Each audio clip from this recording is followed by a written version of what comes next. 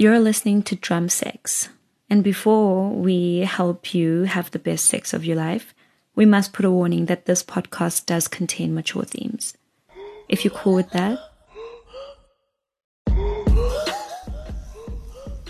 Last week, we spoke to sex positivity activist Nobathembu Peters, and I'm sure we can all say we learned a lot from her experiences.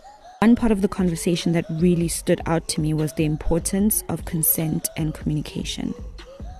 Not only for her as a person living with disability, but also from the guy she's having sex with. I think communication has been very empowering for me. I've communicated my needs throughout all my experiences. Guys would know what I like, they would know what I prefer, and like you said, I'll make sure that I do give consent, and if I don't give them consent, then they know they shouldn't be doing it.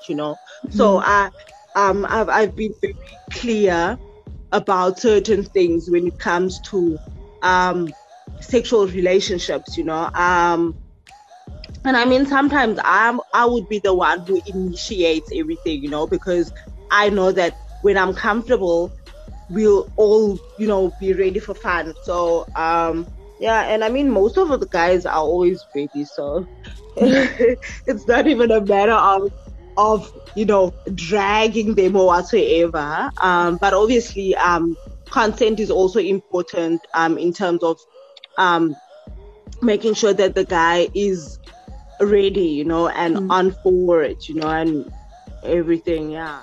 When it comes to consent, here are 3 things that you need to know. 1, consent must be explicit. If you're the person giving consent, make yourself heard and understood and clear. And if you're the person asking for consent, make sure it is explicit and not ambiguous. Understand that there is verbal and non-verbal consent. If your partner seems to be doubting and is not communicating clearly, that's not explicit consent. And maybe you shouldn't be having sex at that time. If there's a I don't know, maybe I'm not ready, sure, yes, that's not explicit. 2, you can always change your mind. You know those shady people, like actually creepy people, who tell you that once you're in bed naked with them, you can no longer say no? Yeah, that's not the truth. You can always change your mind about whether you want to have sex with that person.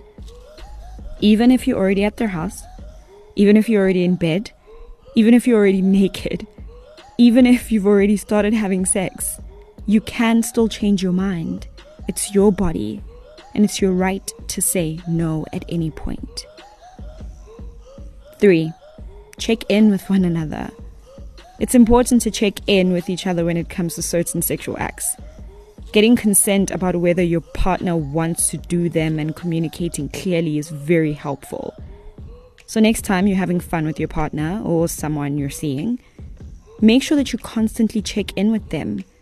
If what you're doing is all right, if it makes them feel comfortable, and if you don't receive explicit consent from them, whether verbal or non-verbal, it's best to not perform that act at all during that session until you get explicit consent from them that they want to do it.